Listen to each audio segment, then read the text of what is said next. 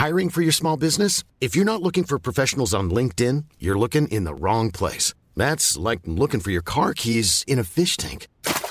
LinkedIn helps you hire professionals you can't find anywhere else, even those who aren't actively searching for a new job but might be open to the perfect role. In a given month, over 70% of LinkedIn users don't even visit other leading job sites. So start looking in the right place. With LinkedIn, you can hire professionals like a professional. Post your free job on linkedin.com/people today. Normally, being a little extra might be a bit much, but not when it comes to healthcare. That's why United Healthcare's Health Protector Guard fixed indemnity insurance plans, underwritten by Golden Rule Insurance Company, supplement your primary plan so you manage out-of-pocket costs. Learn more at uh1.com. Many of us have those stubborn pounds that seem impossible to lose, no matter how good we eat or how hard we work out. My solution is PlushCare. PlushCare is a leading telehealth provider with doctors who are there for you day and night to partner with you in your weight loss journey. They can prescribe FDA-approved weight loss medications like Wegovy and Zepbound for those who qualify. Plus, they accept most insurance plans. To get started, visit plushcare.com/weightloss. That's plushcare.com/weightloss. The truth is the most convincing story that maps onto reality, and that's why the central narrative is falling apart. Right now in the United States, people should not be walking around with masks. We must see the central narrative for the fiction that it is. We are Americans. While elections are sometimes messy, this was a secure election. The founders began the fight for human liberty and self-governance, and it's up to us to finish the job. I tell you what, we are in a truth emergency right now. This is the end game.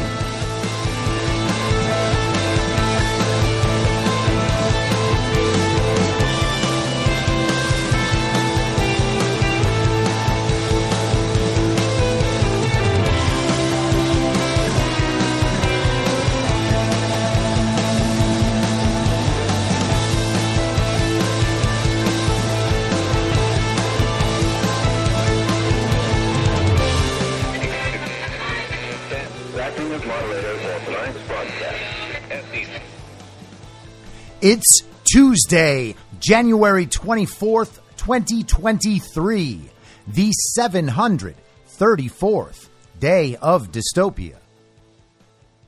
I'm your moderator, Chris Paul. Let's be reasonable. A warm welcome and hello to all of you listening to the podcast on the day of its release. The only way to do that is by becoming a paid subscriber at I'mYourModerator.substack.com. You can do so for as little as $50 a year or $5 a month. And in doing so, you will be supporting me, the work I do, and this show as it expands. And if you can't, or you simply don't want to, continue listening to the podcast for free on a number of podcast platforms and, of course, Rumble. All I ask is that you share it with your friends. You can find the links to the podcast, the writing, the social media, and the merch site by visiting linktree.com/I'mYourModerator. So before we delve further into the great document extravaganza of 2023, let's spend some time on the most dangerous topic in the entire world, stolen elections. Now, a few weeks ago, we got leaked video of Ruby Freeman on police body cam footage alluding to election fraud that she witnessed and engaged in, and talking about how she wanted to go on a live stream and tell the nation about it. And then that whole thing got shut down. You'll remember back in Georgia, in Atlanta, they stopped the count on election night. They said a water main broke. That wasn't true. After everyone went home, after they cleared the room, suitcases were pulled out from under the table, ballots inside. Those ballots were cast time and time again, put through the machines, and lo and behold, a whole bunch more votes for Joe Biden came in on election night after they said they stopped counting. And we were told that that had all been debunked. It was debunked by Republicans in Georgia, which meant it must be true. And that was only one of the countless problems in Georgia on election night in 2020 and on every election night they've had since. Now, you might remember in the weeks following that stolen election, an audio recording of a phone call between Donald Trump and his attorneys and Brad Raffensperger, the Secretary of State of Georgia, and his attorney, Ryan Germany, was leaked in part to the Washington Post, and they ran with it, saying that Donald Trump was demanding that Brad Raffensperger just find enough votes to make Donald Trump the winner of Georgia. That's not exactly what happened. And the full call was released. You can listen to the full call and you will see pretty clearly that that isn't what happened. Donald Trump went through a range of various frauds that all accounted for more votes than necessary to swing Georgia to Donald Trump. And he basically said, look at all these different avenues we can go down. Just choose one, find the number of votes you need, choose one of these avenues because they all end up at the same place. Choose one of those and do the right thing. That's essentially what he told Brad Raffensperger. You don't have to take my word for it. You can listen to the call yourself. So Donald Trump addressed all of this in a series of Truth Social posts today. And I bring up the Ruby Freeman thing, not just to set the background here, but to focus your mind on the timing. Within 1 month, we have had that Ruby story come back in. It hasn't broke completely yet, but it's knocking on that protective bubble that surrounds the central narrative, and it is going to break through. And part of it breaking through is up to Donald Trump with this sort of messaging. He addressed the call with Brad Raffensperger. My phone call to the Secretary of State of Georgia and a second call, which the Marxists, communists, racists, and rhinos don't even want to talk about, were perfect calls. I don't know about the second call, by the way. Many people, including lawyers for both sides, were knowingly on the line. I was protesting a rigged and stolen election, which evidence proves it was. I won Georgia by a lot, but only needed a small number of votes from that total number. They cheated in many ways, including stuffing ballots, all caught live on tape. With many people on the line on what was a perfect call protesting the rigged Georgia election, which I have a clear right to do, and in fact an obligation to do since I made the call as president, how come not one person said while on the call that I acted inappropriately or made a statement of protest at what I said and then slammed down the phone? Not one, even with so many opposing people, lawyers and others on the line. No admonishment at all. We nicely agreed to speak again. That was the call to Georgia. It was perfect. Nothing done or said wrong. We agreed to continue our conversation at a later date. The other call, that was probably taped by them illegally, was so good that when the Washington Post heard it, they did a retraction and apology because they were fed false information, perhaps by the Secretary of State's office, and they were angry about it. The election in Georgia was rigged and stolen. We have all the evidence needed. That is the crime. Now, it's interesting that in this last part of the statement, he writes stolen with two L's again. This has been a common thing over the past few weeks. He has been adding another L to stolen, and then the internet gets all riled up because Donald Trump made a typo. He's so stupid. Ha, ha, ha, ha, ha. He doesn't know how to spell stolen. And meanwhile, his posts go very, very wide. And everyone ends up reading them because liberals and Trump haters love more than anything to call Donald Trump stupid. And they love it so much that they will spread Donald Trump's message everywhere in order to have other people agree with them that Donald Trump is stupid. This is essentially the same thing that Never Trump rhinos and Conservative Incorporated, the GOP elite establishment, the DeSantis simps, they love finding examples where Trump is stupid, Trump is weak, Trump's a narcissist, Trump's very bad, Trump is incompetent, and then they'll go wide with those, not even realizing that most of the time they're actually doing our work for us by making these things viral. People read and understand Donald Trump's message. That's now in their head, and they have to reconcile that somehow. Most of them just get angry or ignore it and go further into that bubble so that they never have to be confronted with anything like this ever again.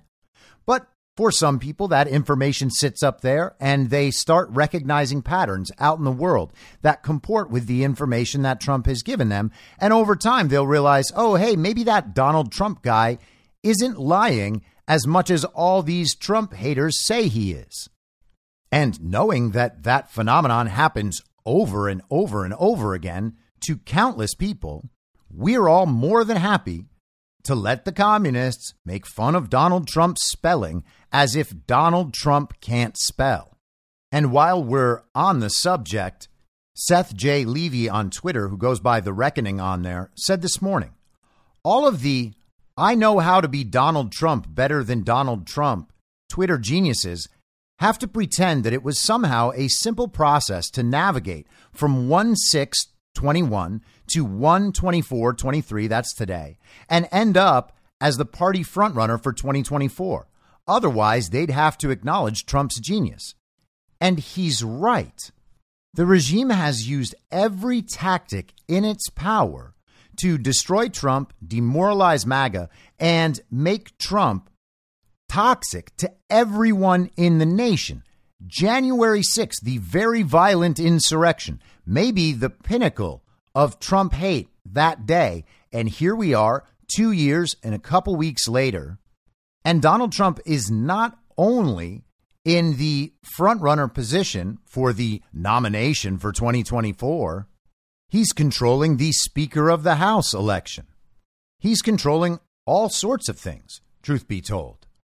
But I want to highlight one other part of this Trump statement. He says we have all the evidence needed. And he's right about that. Of course they have all the evidence needed. They've had all the evidence needed for 2.5 years. And him highlighting this situation in the wake of the Ruby Freeman video coming out, I think it was at the end of December, indicates to me that they're building towards something. And so I guess that remains to be seen. But let's move to Arizona. This is the Gateway Pundit from this morning. Huge. Arizona Senate presentation reveals that hundreds of failed tabulators in Maricopa County likely misread 250,000 ballots during 2022 election. Lake's team says more evidence to come. The newly formed Arizona Senate Elections Committee, chaired by State Senator Wendy Rogers, heard a major presentation on voter irregularities and signature verification failures in Maricopa County's 2022 midterm election. We the People Arizona Alliance co-founder and chairman Shelby Bush delivered this phenomenal presentation regarding voting machine or ballot printer failures and the potential voter fraud that occurred while verifying ballot signatures.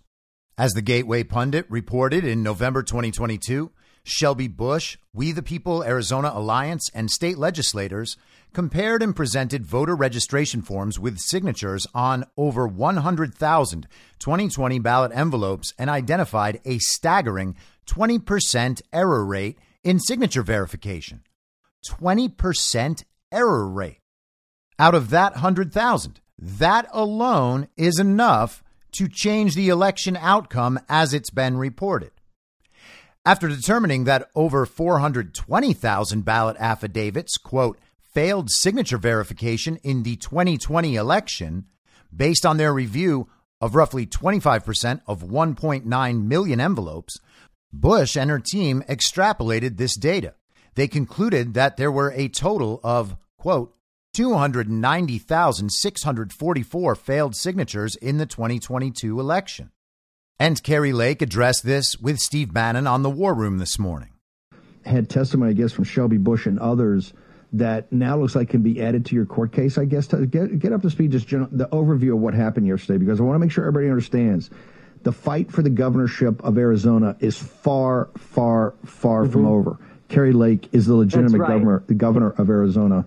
And we're gonna win this in court. Walk through what happened yesterday, ma'am.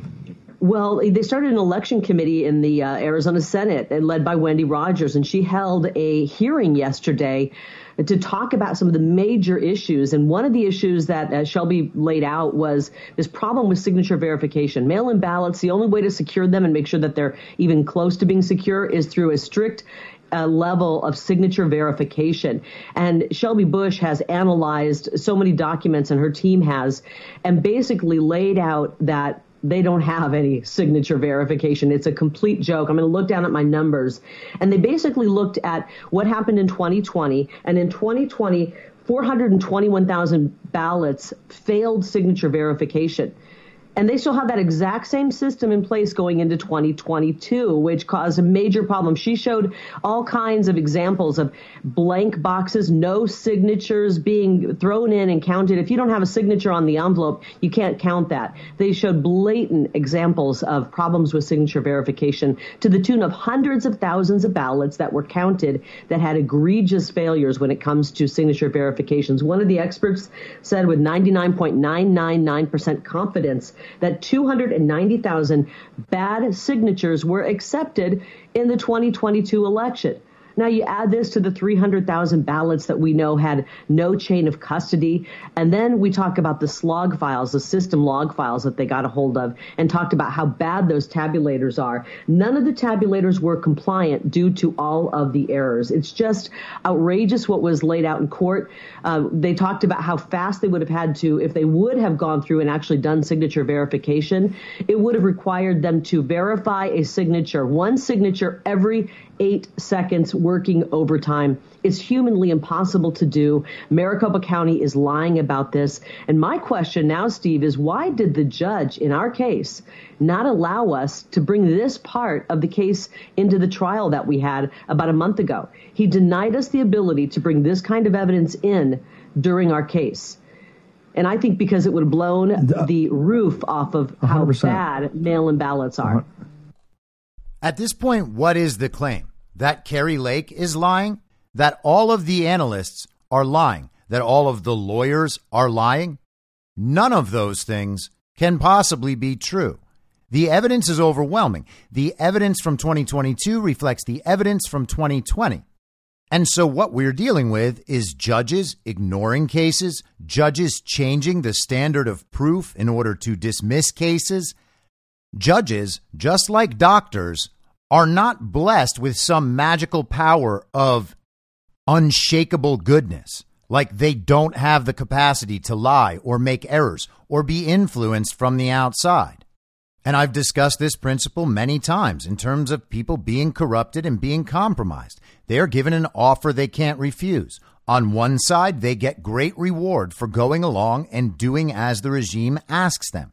On the other side, they deal with threats and punishment. Maybe someone in their family is threatened. Maybe they're threatened with the dredging up of a scandal from their past, something they thought they left behind. And people aren't willing to stand and take the downside when they know that the upside is so big. Let someone else handle it.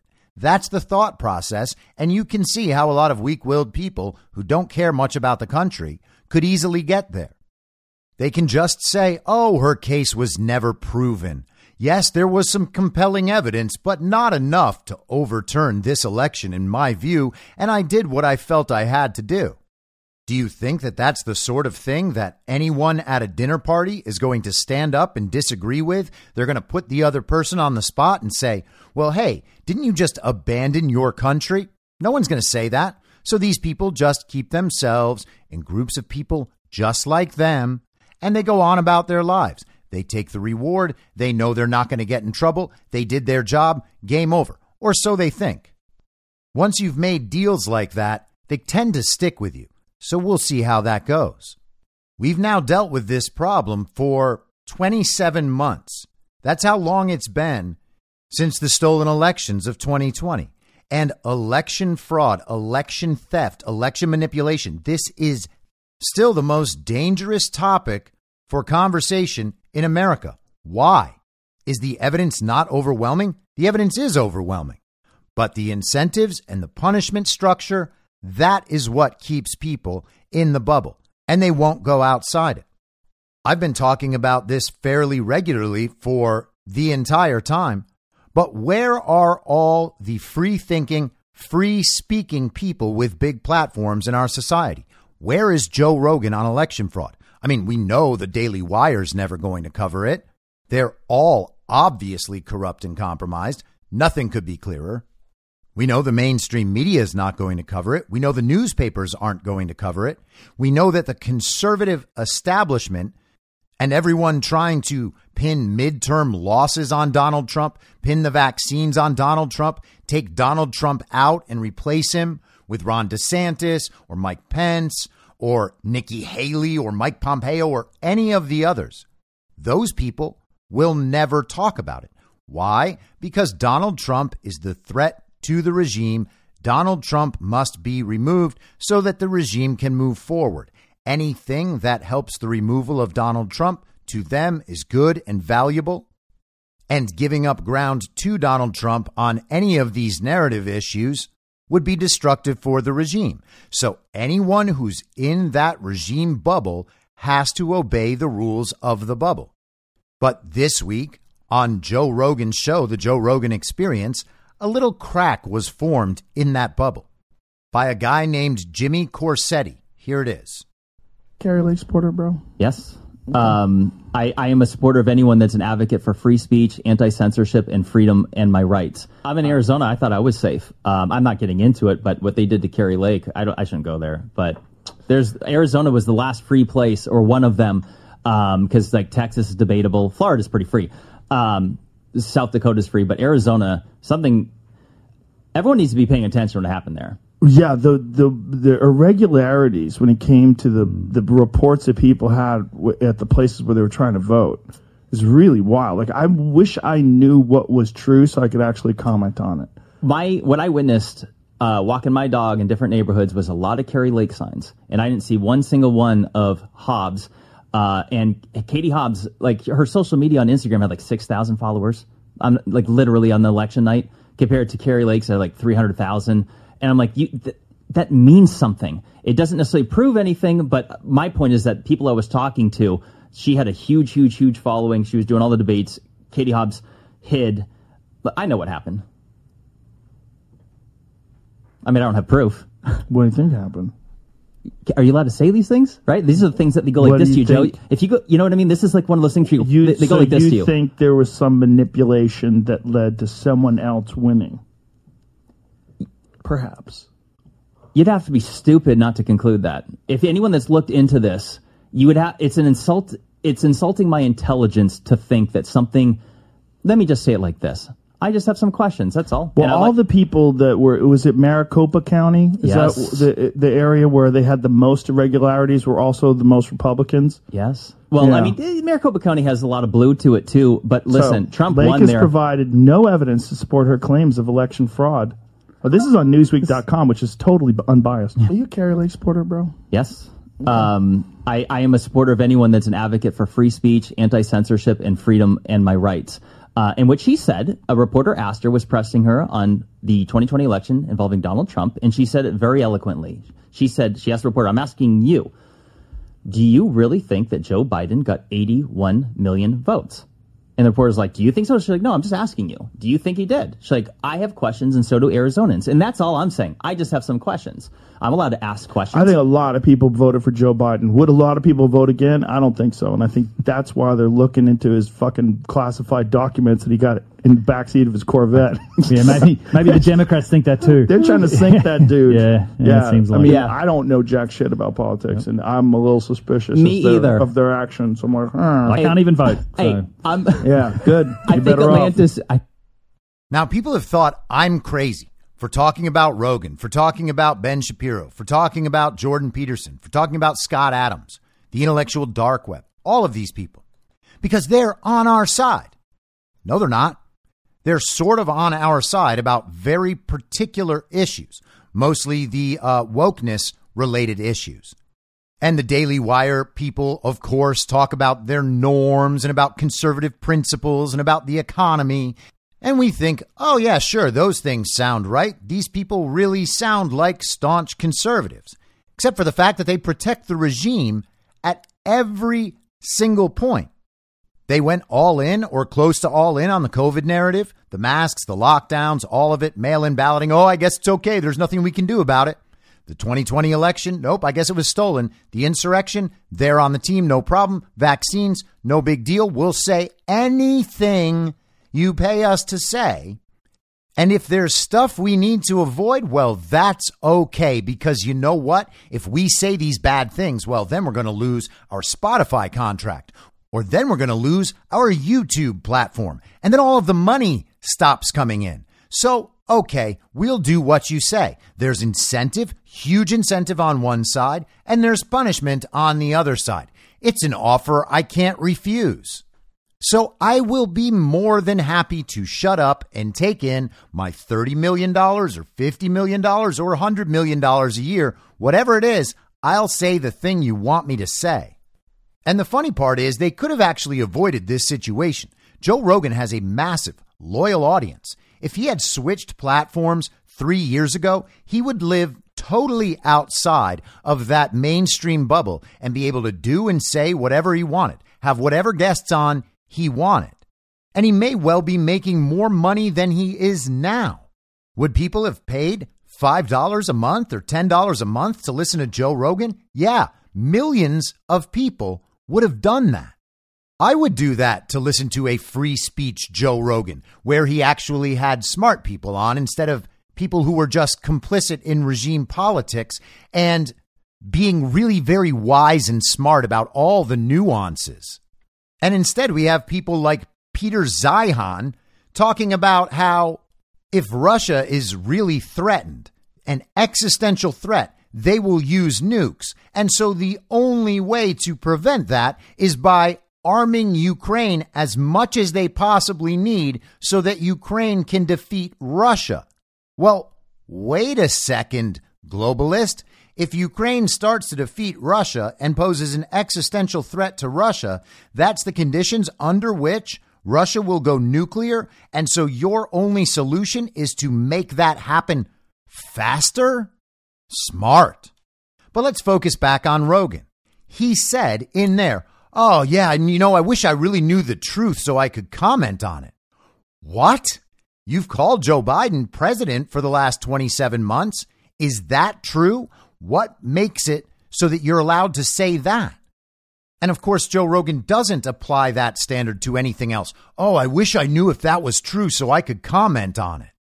How about I wish I knew if that was true because if it is, my entire worldview would be mistaken in a way that actually puts myself and my family and my country in grave danger. So maybe rather than hearing the trigonometry guys tell you for 3 hours how they're very opposed to wokeness, you could have anyone who knows about election fraud come on and talk about it themselves. And then maybe you would be a bit closer to the truth since you've avoided it for 27 months. And you probably caught this in the audio, but when Joe Rogan goes to reference Newsweek, it's not like Joe Rogan was saying, hey, can anyone check to see whether what he's saying is true? Nope. Producer just pops that little text block up on screen that says Kari Lake has presented no evidence. Well, that's not true. There is evidence throughout Kari Lake's lawsuit that you can read for yourself. They have outside experts like Clay Parikh who testified to that evidence in court.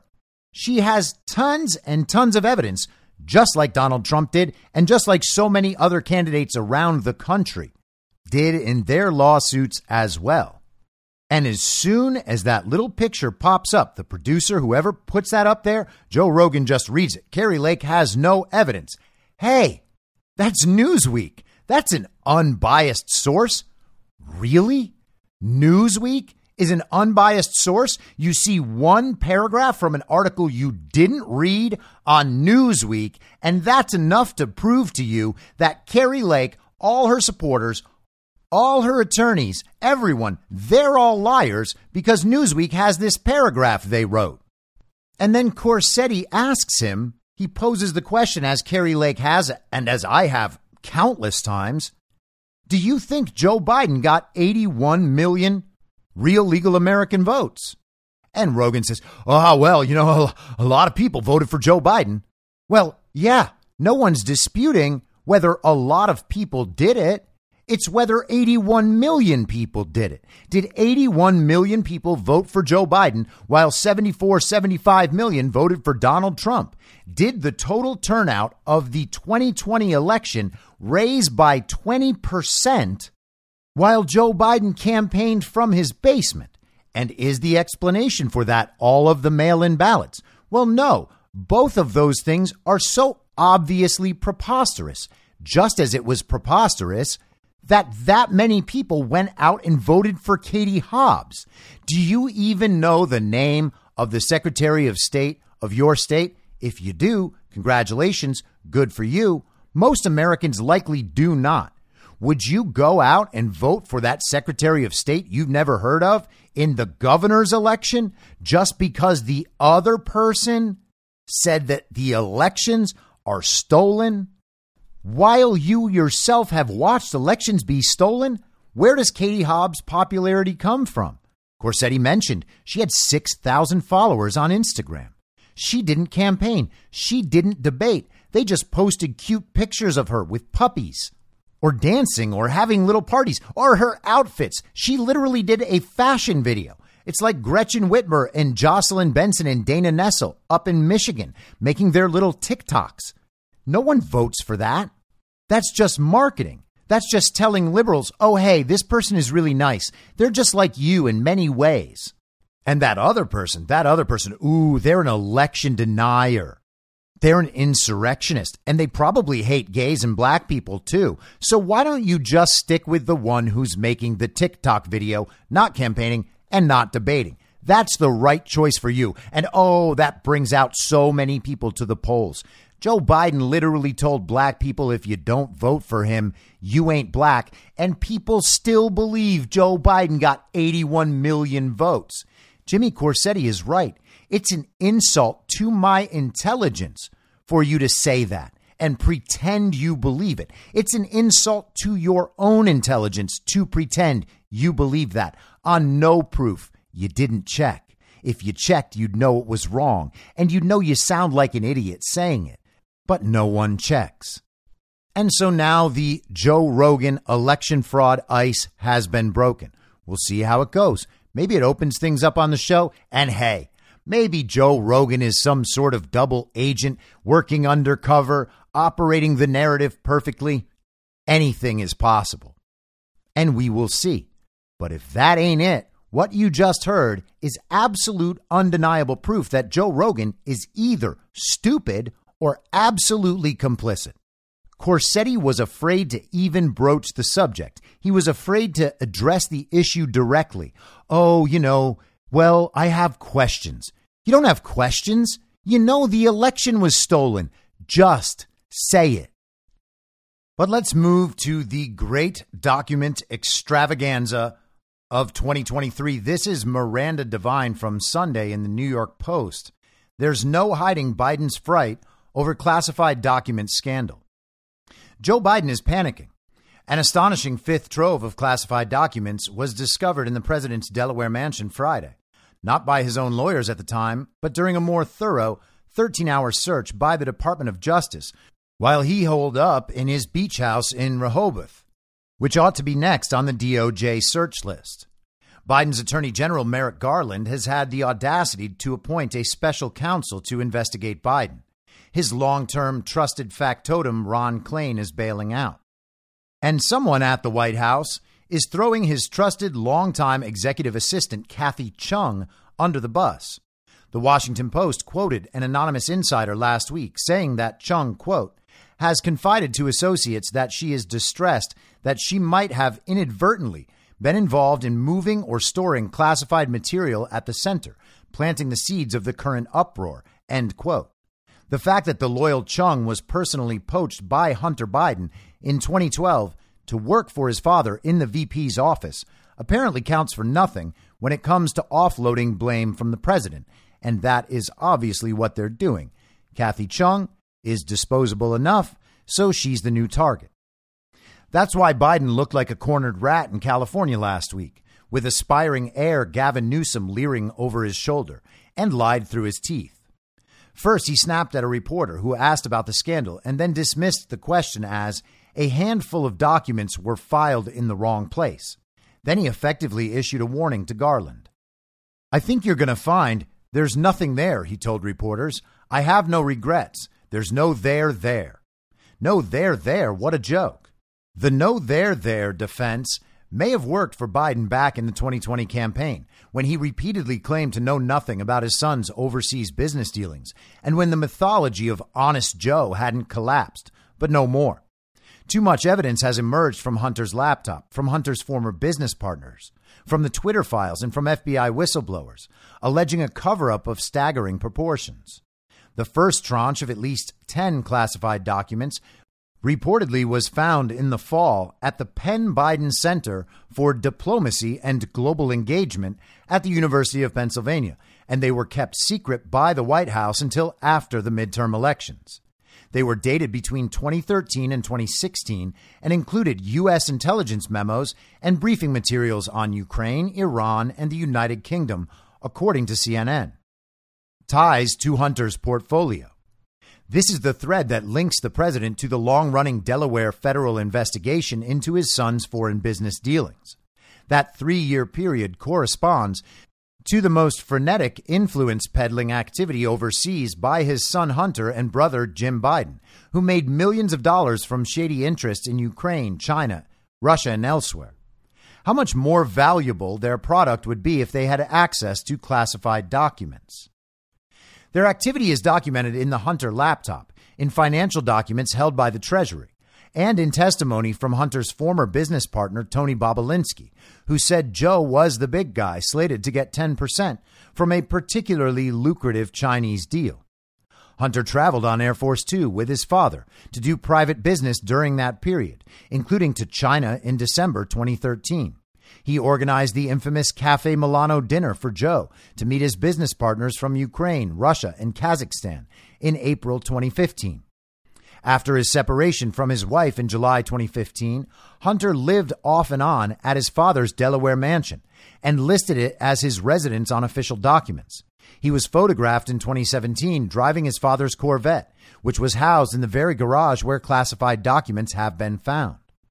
Hunter also had free reign in his dad's White House office, and his privileged access meant his name never showed up on visitor logs. For instance, he took the infamous photo of his then best friend in business, Devon Archer, with his father in the VP's office in April 2014, shortly before the pair joined the board of the Ukrainian oil company Burisma, which paid Hunter $83,000 a month. That photo ended up briefly on the Burisma website before being taken down on the instructions of a White House lawyer. One striking email during this period stands out. It was from Hunter to Archer on April 13, 2014, a week before Joe Biden visited Ukraine to meet then Prime Minister Arseniy Yatsenyuk, and refers to, quote, my guy's upcoming travels. For Hunter, it was an uncharacteristically lengthy email, listing 22 points about Ukraine's political situation, with detailed information about the upcoming election and predicting an escalation of Russia's, quote, destabilization campaign, which could lead to a full-scale takeover of the eastern region, most critically Donetsk. Isn't that amazing that Hunter Biden in 2014 was so prescient about what would happen starting in February of 2022? Gosh, that's amazing. A full-scale takeover of the eastern region, most critically Donetsk. Hey, that's exactly what's happened. Back to the New York Post, this is Miranda Devine quoting Hunter in that same email. The strategic value is to create a land bridge for Russia to Crimea.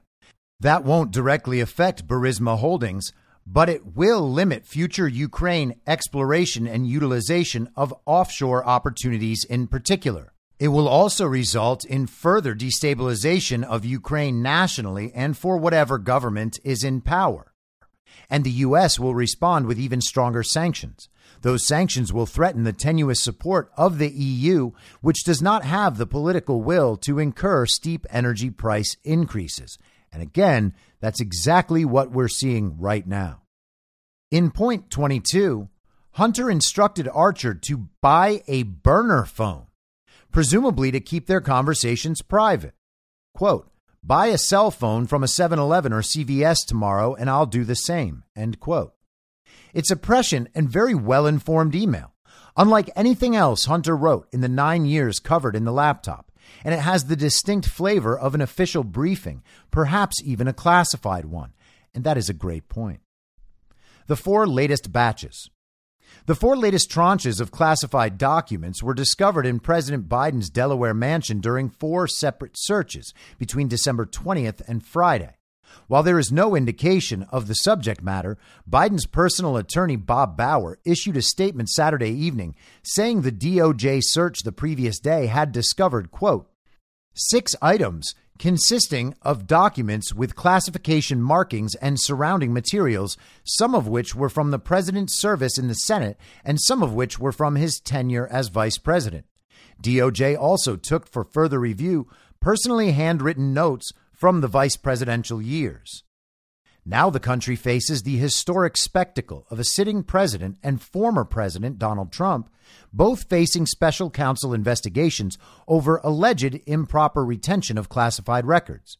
Biden hasn't faced the FBI raid and leaking abuses that his predecessor endured, but it's the same crime, and in Biden's case, there is a hell of a lot of there.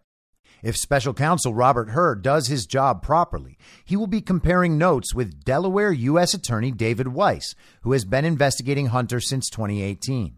Accountability is coming for Joe Biden, and no amount of dark money groups leaking false narratives to the media will save him.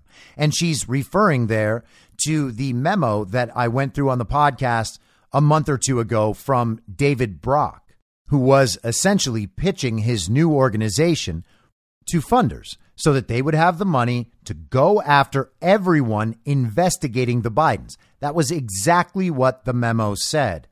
And in case you want to get into that, that's from my episode on November 18th, 2022. It's called Disinformation Forever.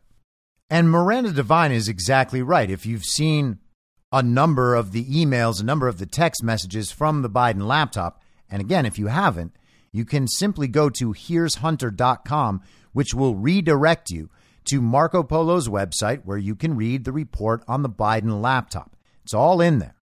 But if you're familiar with how Hunter writes emails and text messages, you will know that this email sounds nothing like Hunter, to the point where there's no way he could have possibly written this himself, and is more likely just rewriting information that he received. There is no reason to believe that Hunter Biden is capable of this level of geopolitical understanding. Here's the email to Devin Archer. I have to go to Houston with Bo tomorrow for MD Anderson checkup. Some thoughts after doing some research and some further thoughts on organization going forward. So Hunter did some research, and this is what he's presenting. 1. Poroshenko appears to be the likely next president. Determining our relationships with him is important. He is credible with the West and by all accounts a true reformer by Ukraine standards. Isn't that interesting? Because people in the Biden administration right now were responsible for overthrowing Ukraine's government and installing Poroshenko. Gosh, what a coincidence. Number 2, some sort of decentralization will likely occur in the East. If it doesn't, the Russians will continue to escalate their destabilization campaign, which could lead to a full-scale takeover of the eastern region, most critically Donetsk. The strategic value is to create a land bridge for Russia to Crimea. Number 3, that won't directly affect Burisma Holdings, but it will limit future Ukraine exploration and utilization of offshore opportunities in particular. 4, it will also result in further destabilization of Ukraine nationally and for whatever government is in power. And this, of course, is the part that Miranda Devine excerpted into the article we just went through. And the U.S. will respond with even stronger sanctions. Those sanctions will threaten the tenuous support of the EU, which does not have the political will to incur steep energy price increases. Isn't that interesting as well? Should we predict the dissolution of the EU? I think that we probably can. Hunter Biden, after all, predicted it in 2014 based on someone else's intelligence. And it looks like down the road we may see the dissolution of NATO as well. So cheers to that. Number 5, which will result in further price increases for Russia gas to Ukraine. Shocking. 6, the IMF loan guarantees will allow the Ukrainians to weather the economic impact, but the required reforms to Ukrainian public subsidies will weaken the new president. 7, there will be enormous pressure on Burisma to lower prices for the national good. Even if the company takes a hit in profits, it would seem imprudent to raise prices in convert, I guess. I think he means concert. That must be a typo. But in concert with Russia price gouging. Number 8, Burisma has an opportunity here to play the hero if it ignores the artificial market value of their product and plays to the national interest. 9, Kazakhstan could play a pivotal role by providing gas at rates lower than what the Russians are asking, but I doubt they would want to poke the bear. 10, the pipelines across Ukraine are the key to all of this. But if the Ukrainians shut down the pipeline, they also shut down 60% of their energy supply and put a strangle on EU supplies from Russia, which the EU will never accept because they are pussies. There's the old hunter. 11. There is no immediate supplier solution to replace Russia. If Burisma increased output from their reserves by 100%, it would, 1, take at least 2 years, and 2, Ukraine would still be about 35% short of their needed gas supplies. 12. Our guy needs to set himself up as the anti-Viktor Pinchuk, coal and steel oligarch, pro-Russian Yanukovych supporter. Oh, our guy. Got it. 13.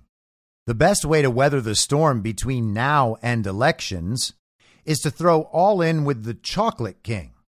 Even if he loses to Tymoshenko, unlikely per polls as of today, Poroshenko is a safe ally that could help protect him from the vultures of the moment. Additionally, you, me, and Alex should reconnect with the boxer and help gain his support of our guy. And is that Vitaly Klitschko, the mayor of Kyiv? Yeah, it probably is. 14. And it is the moment between now and elections that he needs to weather. If he is seen as unfairly profiting from the Russia-induced price spike, things could turn against him fast. 15.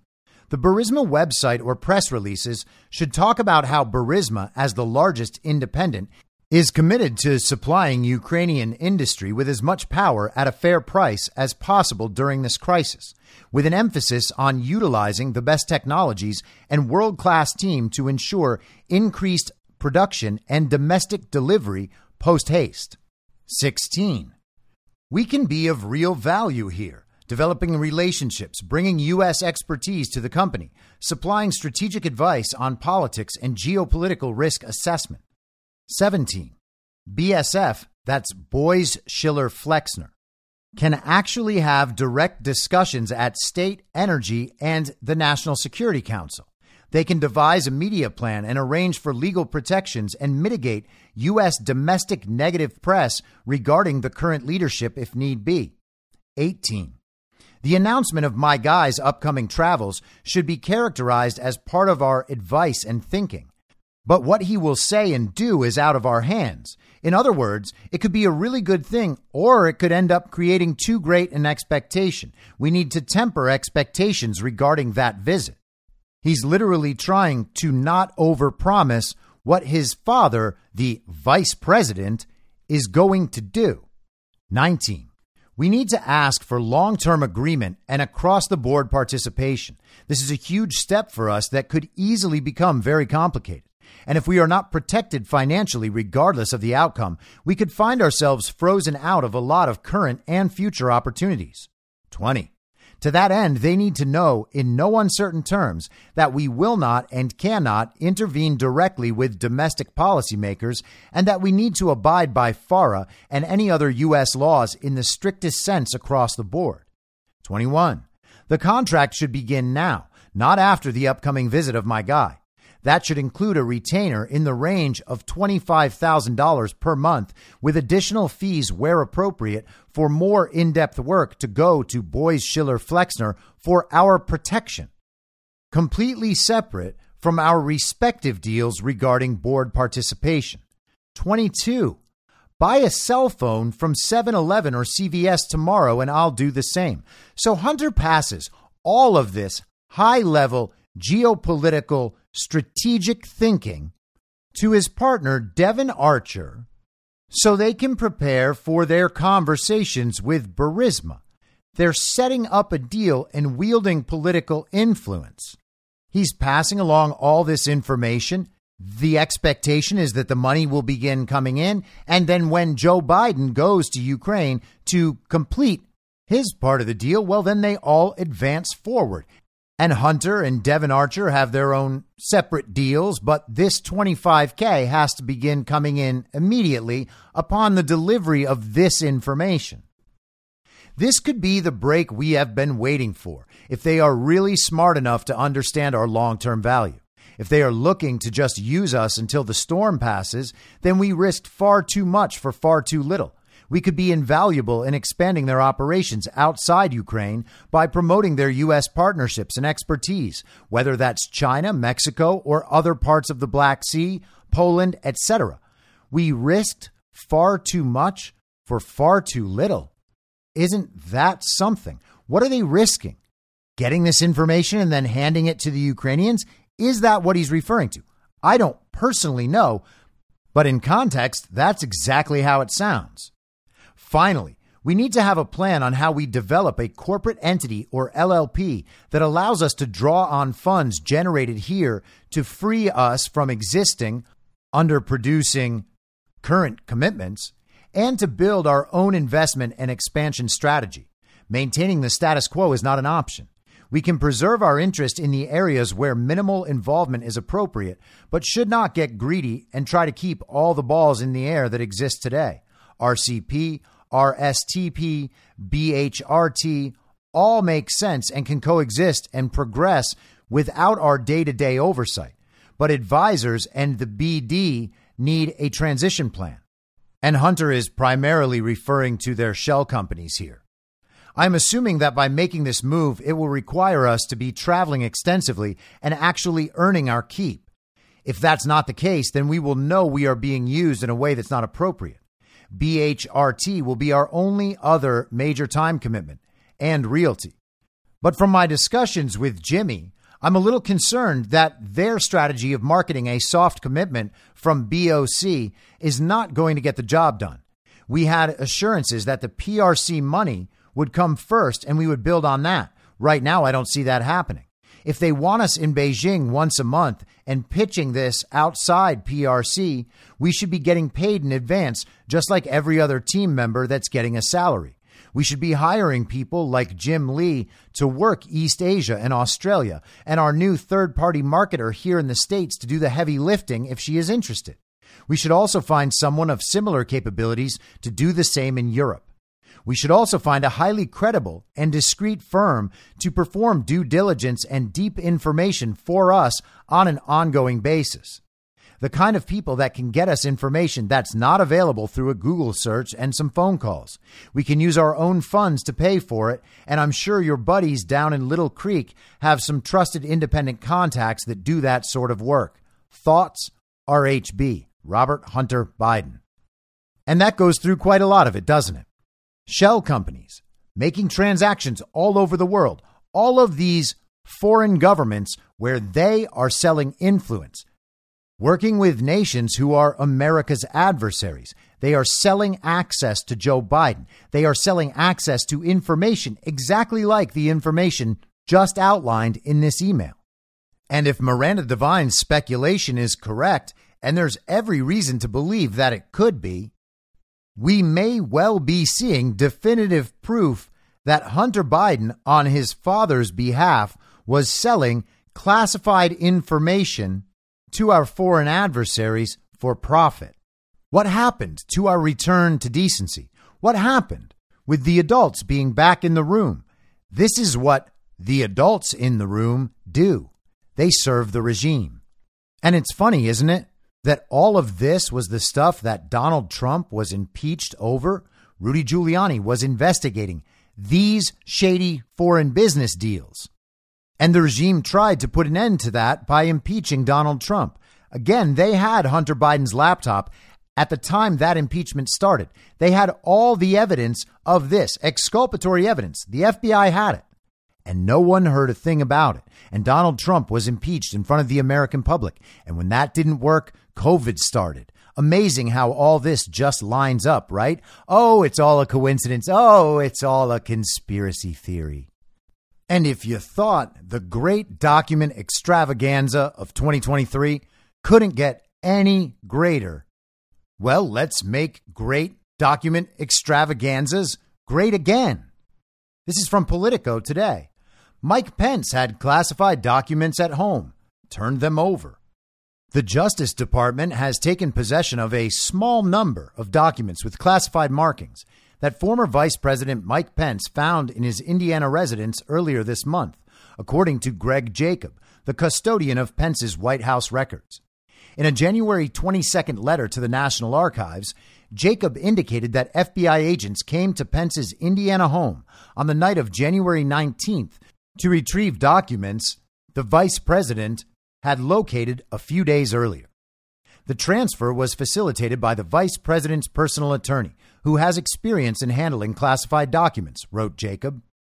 DOJ's effort to obtain the documents came days after Pence notified the National Archives that he had discovered them at his residence on January 16th. Jacob indicated Pence was unaware of the existence of the documents and had enlisted an outside counsel after press reports of the discovery of documents at President Joe Biden's own personal residence. The sensitivity of the newly discovered documents is unclear. In his first letter to the archives, Jacob indicated that Pence's counsel did not review them, quote, once an indicator of potential classification was identified. And the story goes on, but we don't need Politico's Kyle Cheney to tell us what's in the letter when we can just read the letter. So here's the letter from Greg Jacob. Dear Mr. Bosanko, and this is William J. Bosanko, Chief Operating Officer at the National Archives and Records Administration. Thank you for your prompt response to my letter dated January 18th, 2023, concerning the collection of certain papers containing what appeared to be classified markings found at the residence of Vice President Pence on January 16th. When we spoke at noon on January 19th, you, together with the National Archives General Counsel Gary Stern, explained to me the procedures by which the National Archives has historically taken custody of potential presidential or vice presidential records, including, most recently, those of President Biden and of former President Trump. You also explained to me the standard procedures by which the Department of Justice has thereafter requested and obtained access to such documents pursuant to the Presidential Records Act. And right there, he's indicating the Presidential Records Act, not the Federal Records Act. The Presidential Records Act is what applies to Donald Trump and his ability to declassify information. Joe Biden had no ability to declassify information as the vice president or obviously as the senator that he was before, which matters now because we know that classified documents from when he was a senator were found at Biden's properties. As you are aware, on the evening of January 19th, the Justice Department bypassed the standard procedures and requested direct possession. Well, that's interesting. Even though the vice president was in Washington, D.C. to attend the March for Life, he still immediately agreed in the interest of ensuring an expeditious collection. FBI agents came to the Indiana residence of Vice President Pence at 9:30 p.m. to collect the documents that had been secured in his safe. The transfer was facilitated by the vice president's personal attorney, who has experience in handling classified documents and who conducted the prior review on January 16th. Prior to the Department of Justice's intervention, on our noon phone call on January 19th, you suggested that Vice President Pence consider voluntarily providing to the archives the 2 boxes in which the records had been found, as well as any other boxes containing copies of administration papers. You stated this voluntary transfer of papers would permit the archives to conduct a PRA review, that's Presidential Records Act, to ensure the boxes did not contain any original documents that could qualify as presidential records, that the archives had not already obtained through the records transmission process at the end of the administration. You assured me that all personal papers and effects of the vice president would be returned once this review is complete, subject to any legal holds that might temporarily limit their return. I promptly called you back on the afternoon of January 19th and advised you that the vice president had agreed to allow the archives to collect boxes at the same time that it collected the papers appearing to bear classified markings that had been placed in the vice president's safe, so that the archives could conduct the recommended review. I confirmed that 4 boxes contained copies of administration papers. The 2 boxes in which a small number of papers appearing to bear classified markings had been found, and 2 separate boxes containing courtesy copies of vice presidential papers. The vice president is, of course, permitted to obtain and retain copies of his own vice presidential records at any time. I express to you my expectation that the substantial majority of the documents in the 4 boxes would, upon examination, be found to be personal copies of other records that were previously transmitted to the archives. Following the Department of Justice's unexpected collection of the documents from the safe on the night of January 19th, I contacted you again on January 20th to reiterate the offer the vice president had made the day before to transfer the 4 boxes containing copies of administration papers to the archives for a PRA review. You indicated that the archives did not have the capacity to arrange for the logistics of a near-term collection in Indiana, but that the archives had determined it would be appropriate for the vice president's agents to transport the 4 boxes to Washington, D.C. I will personally deliver the boxes to the archives between 10 and 11 a.m. on Monday, January 23rd. That's yesterday. The boxes were sealed at the vice president's residence in Indiana following a final review by the vice president's personal attorney, during which attorney-client privileged materials related to personal capacity attorneys and Article I legislative branch materials were placed in sealed and clearly labeled envelopes. All of the documents within the boxes and within the sealed envelopes remain in exact place and order in which they were discovered on January 16th. The vice president is not waiving any privileges pertaining to the clearly labeled materials. The vice president has requested that I convey his thanks to you for your responsiveness and professionalism throughout your handling of this matter.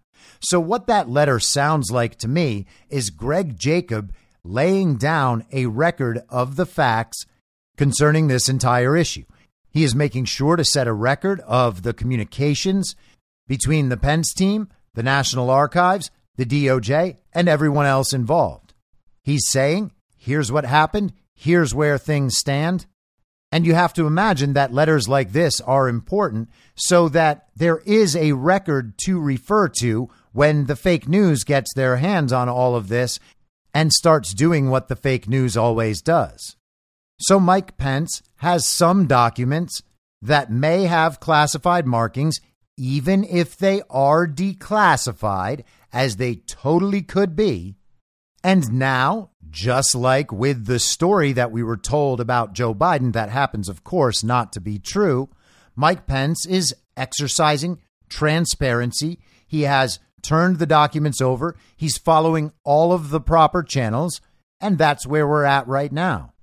Now, an interesting wrinkle that may not be much, but you might see it. So here it is. This is Mike Pence with ABC News, and then, of course, the great CNN with the analysis. Take any classified documents with you from the White House? I did not. Do you see any reason for anyone to take classified documents with them leaving the White House? Well, there'd be no reason to have classified documents, particularly if they were in an unprotected area. Well, there were classified documents, and they were in, as you report, an unprotected area. Ooh, Mike Pence is in big trouble now. Or he's not in any trouble at all. That interview was actually funny. Mike Pence being very serious. No, I would never take classified documents. There would never be a reason to take classified documents per se, and I would never have them in an unprotected area. Well, Donald Trump took declassified documents and had them in a heavily protected area. Secret Service, cameras everywhere. Those documents were extraordinarily well guarded. Mar-a-Lago's like a fortress. Joe Biden had classified documents in his garage. Joe Biden had documents at his think tank that was funded by the CCP. And it's funny because Mike Pence got asked these questions back in mid-November.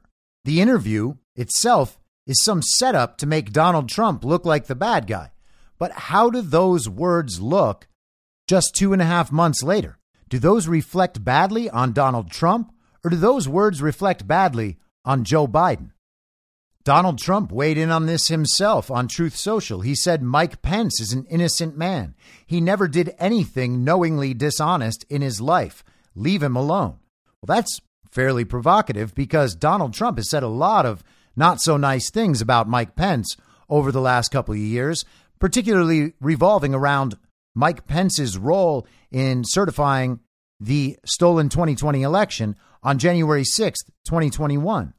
Julian's Rum responded to this on Truth Social saying, Trump saying this basically guarantees they won't leave him alone, talking about Pence, which is probably what Trump wants. Bait? And yeah, that's a great point. Maybe it is. Donald Trump cozying up to Mike Pence right here, protecting Mike Pence, saying Mike Pence did nothing wrong. Well, that might make a whole lot of commies dig further into this Mike Pence situation, thinking that they've got him too. Protect Joe Biden, accuse Donald Trump and Mike Pence. Now they can get them both. Oh, those ultra MAGA types, they're going to be very, very upset if we go after Trump and Pence at the same time while protecting Joe Biden.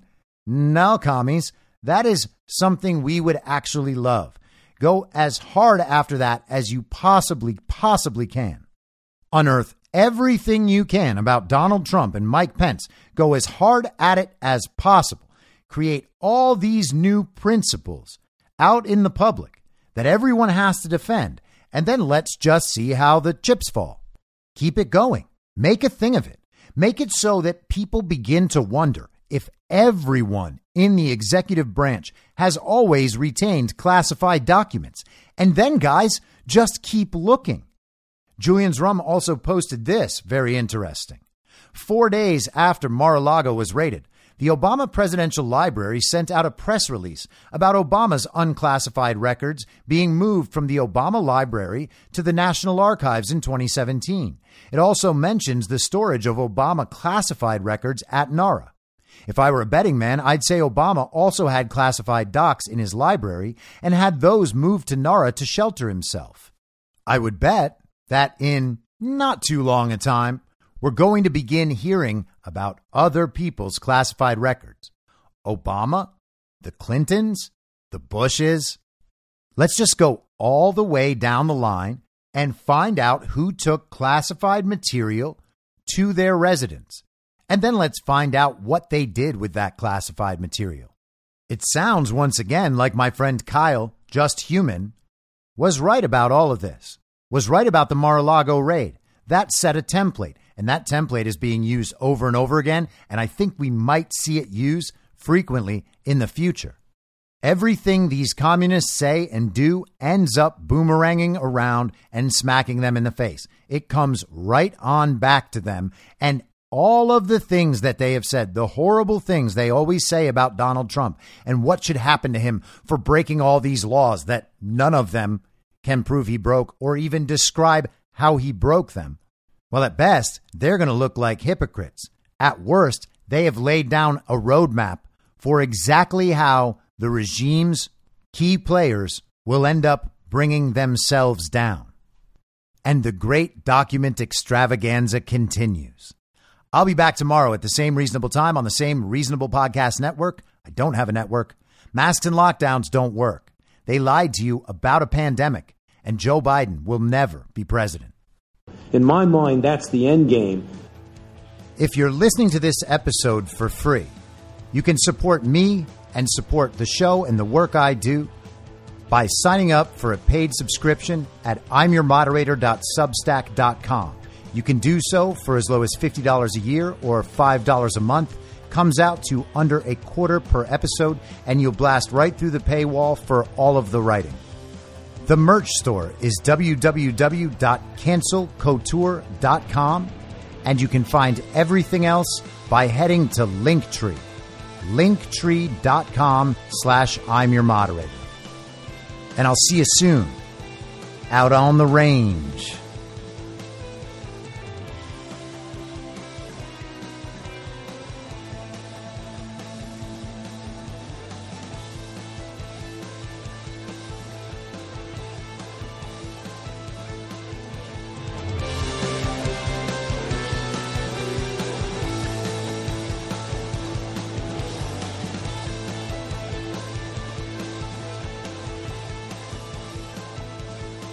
It's high noon.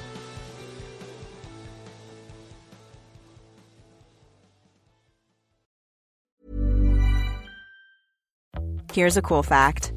A crocodile can't stick out its tongue. Another cool fact, you can get short-term health insurance for a month or just under a year in some states. United Healthcare short-term insurance plans are designed for people who are between jobs, coming off their parents' plan, or turning a side hustle into a full-time gig. Underwritten by Golden Rule Insurance Company, they offer flexible, budget-friendly coverage with access to a nationwide network of doctors and hospitals. Get more cool facts about United Healthcare short-term plans at uh1.com. Planning for your next trip? Elevate your travel style with Quince. Quince has all the jet-setting essentials you'll want for your next getaway, like European linen, premium luggage options, buttery soft Italian leather bags, and so much more. And is all priced at 50 to 80% less than similar brands. Plus, Quince only works with factories that use safe and ethical manufacturing practices. Pack your bags with high-quality essentials you'll be wearing for vacations to come with Quince. Go to quince.com/pack for free shipping and 365-day returns. Imagine the softest sheets you've ever felt. Now imagine them getting even softer over time. That's what you'll feel with Boll & Branch's organic cotton sheets. In a recent customer survey, 96% replied that Boll & Branch sheets get softer with every wash. Start getting your best night's sleep in these sheets that get softer and softer for years to come. Try their sheets with a 30-night guarantee. Plus, get 15% off your first order at bollandbranch.com. Code BUTTERY. Exclusions apply. See site for details. In my mind, that's the end game. Thanks for listening. If you'd like to follow what I'm reading and thinking throughout the day, you can do that by downloading the Telegram Messenger app and going to t.me/I'm your moderator. On social media, you can follow me on Truth Social, Getter, and Gab at I'm your moderator. I also have channels on Rumble and BitChute. If you'd like to follow the writing, you can find me at imyourmoderator.substack.com. The merch site is cancelcouture.com, or go direct shop.spreadshirt.com/cancel-couture. If you'd like to support the podcast financially, the best place to do that is Ko-Fi. Go to ko-fi.com/I'm your moderator. And all of these details will appear in the show notes with each episode. I'll see you soon down on the range.